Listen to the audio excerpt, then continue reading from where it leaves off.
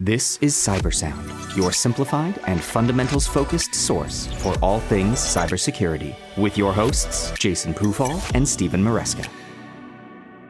Welcome to Cybersound. I'm your host, Jason Pufall, in today with Matt Fasaro and Steve Maresca. Hey, guys.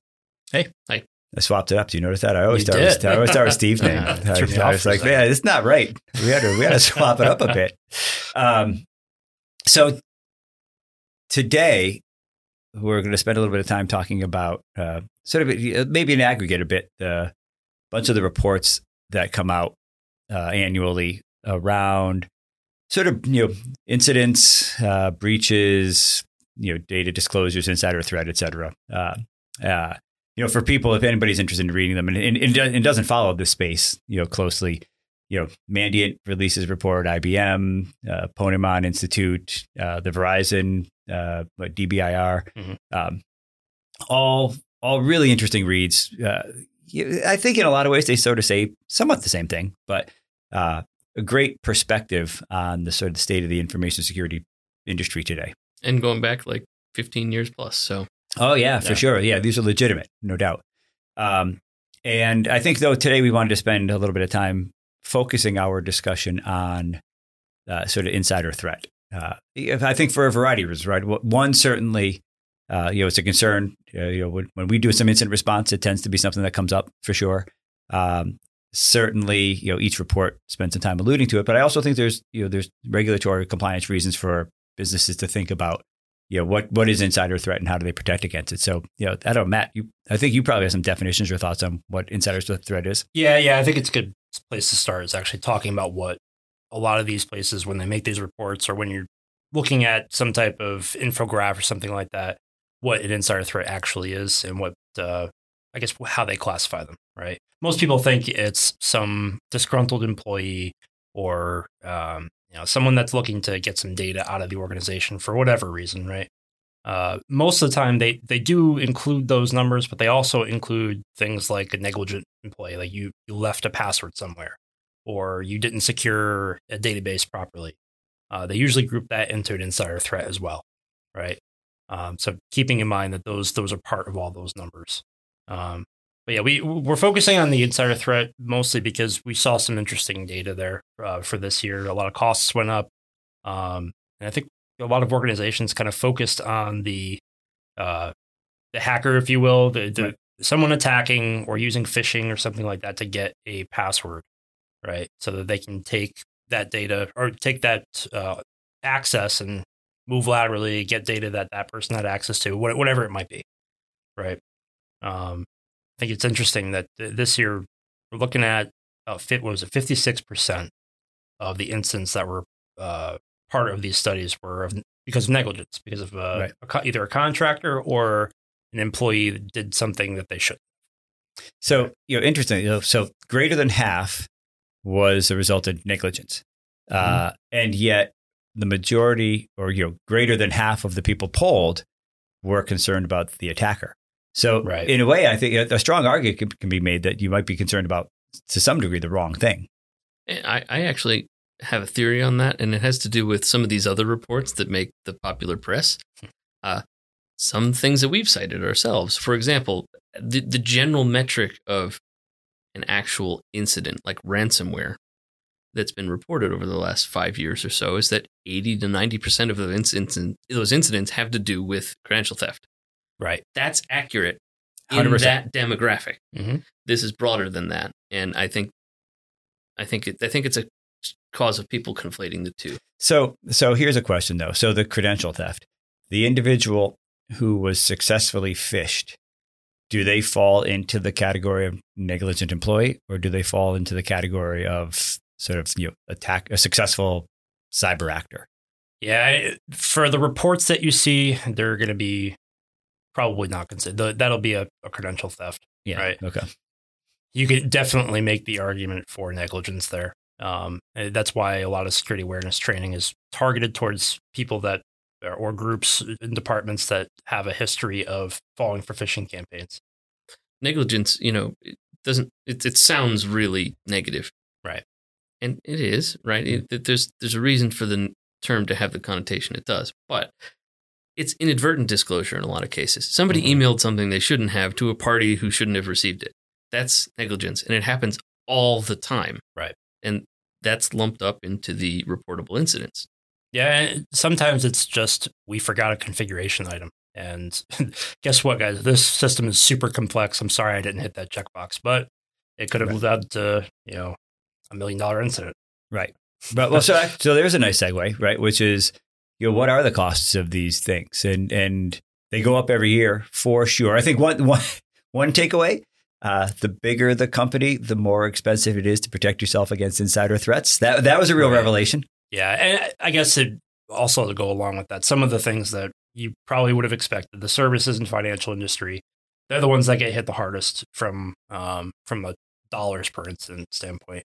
Mostly because they have so many compliance structures that they have to fall under and make sure that people they're working with and they're disclosing things properly and they actually clean up everything. A lot of checks and balances have to happen.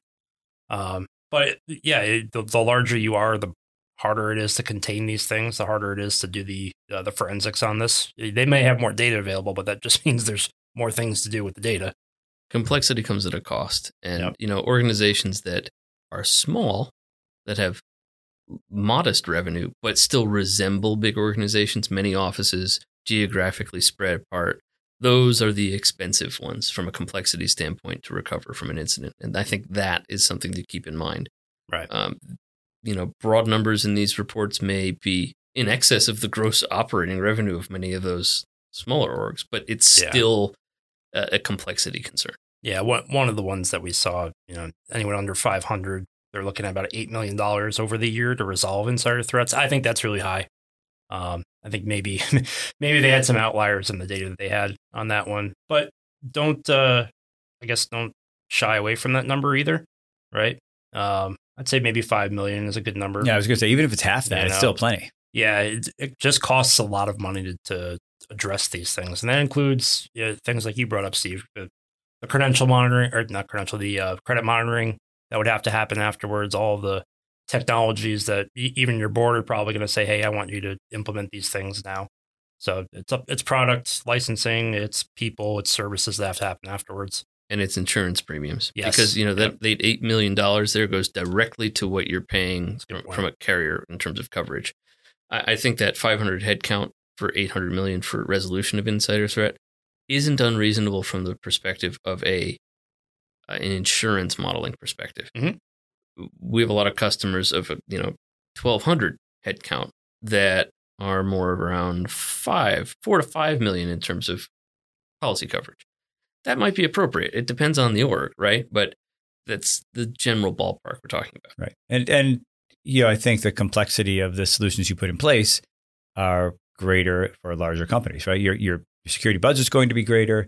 Hopefully, in many cases, I think security program maturity is better, and you're spending more money on technology. So, user behavior analytics is not something that we frequently recommend to 50 and 100-person companies, but I think it's perfectly appropriate for your large insurance carriers, et cetera. So you're going to spend more money there. Yeah, absolutely.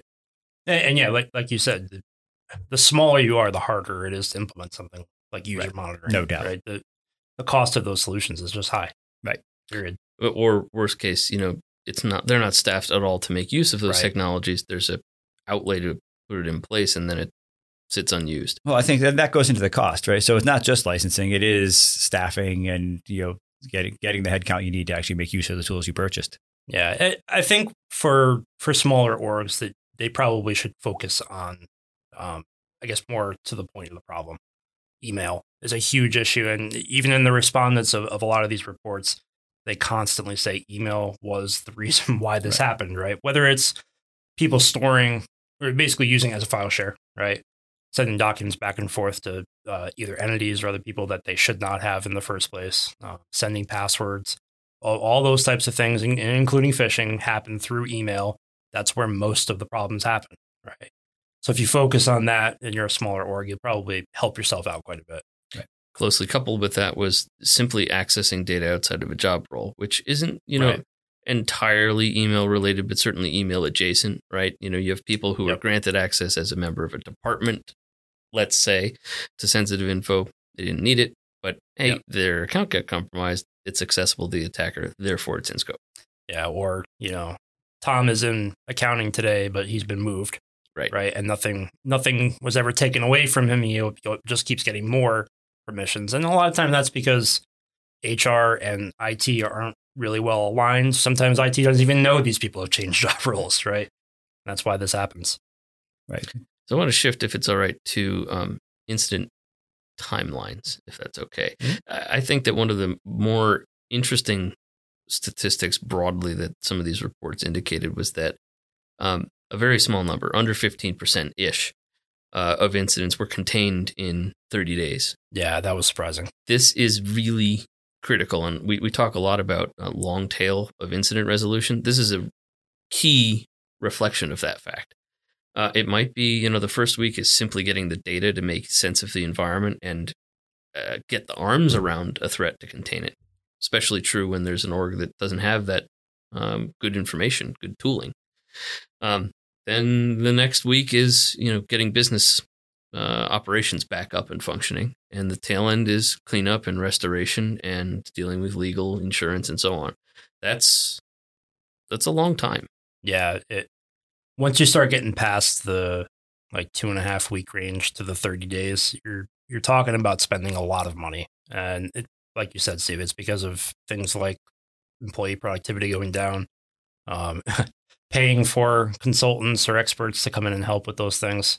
You can get costly real quick after 30 days. And I don't know that we're going to see the timeline to resolution get that much shorter. Maybe the timeline to detection. And the reason I say that is, the insurance carriers now are putting in certain requirements that businesses have to implement prior to getting policies, right?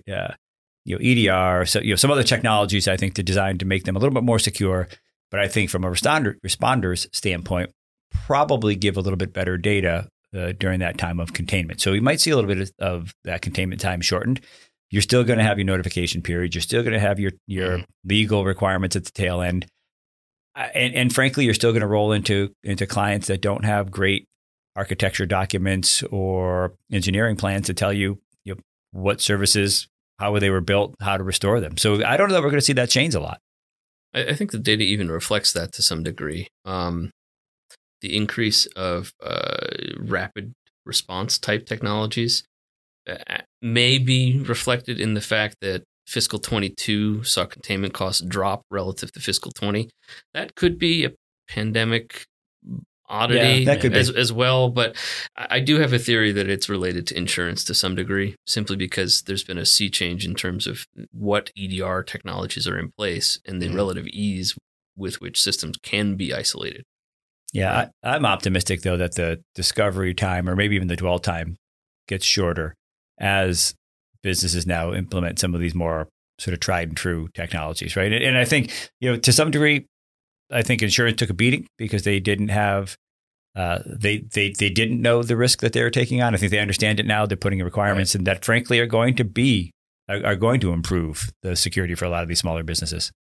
Yeah, a lot of the businesses that end up in these reports, they're large. They are. So it's always good to keep that in mind. So they've probably implemented a lot of the things that insurance is now telling the smaller places you need to have for your cyber liability.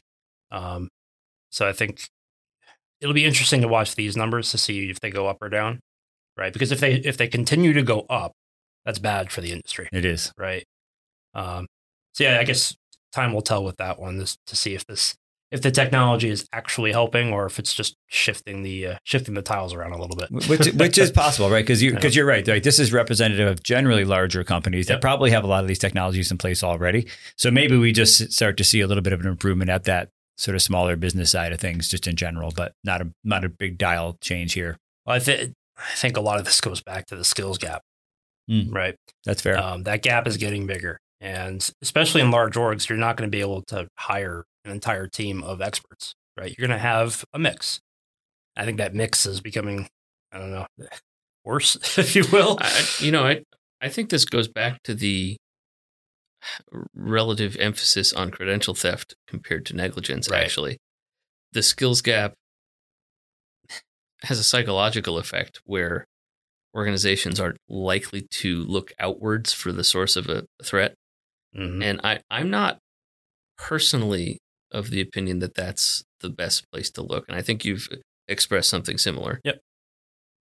Yeah. And while that stuff usually causes a more expensive incident, credential theft or something like that, the prevalence of negligence, I think, highly outweighs it, right? I think it's an order of magnitude, right? That credential theft is more expensive than an insider threat that is from negligence. But yeah, if you have twice as many or 3 times as many of those incidents, that's the real problem here, right? Right. So much of the technology is driven to stop that stuff anyway.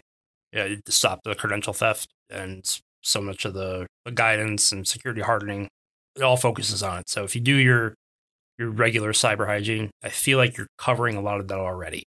So, and I would say honestly, if you take the credential theft part out, because I think that's detectable with a lot of technology that we have in place, right? And you should be able to then sort of react and make security improvements relative to that.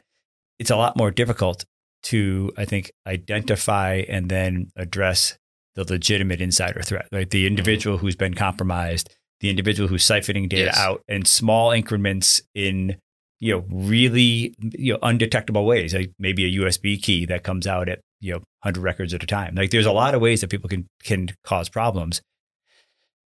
People want to trust the people who work for them. So you've always got that just general human nature bias in place. And it's really hard to identify the real insider threat.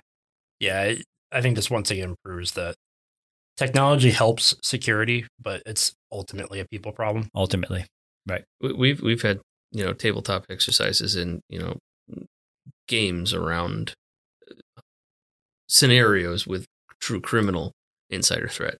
They can only be inferred usually because they're operating within the bounds of actual user privilege grants.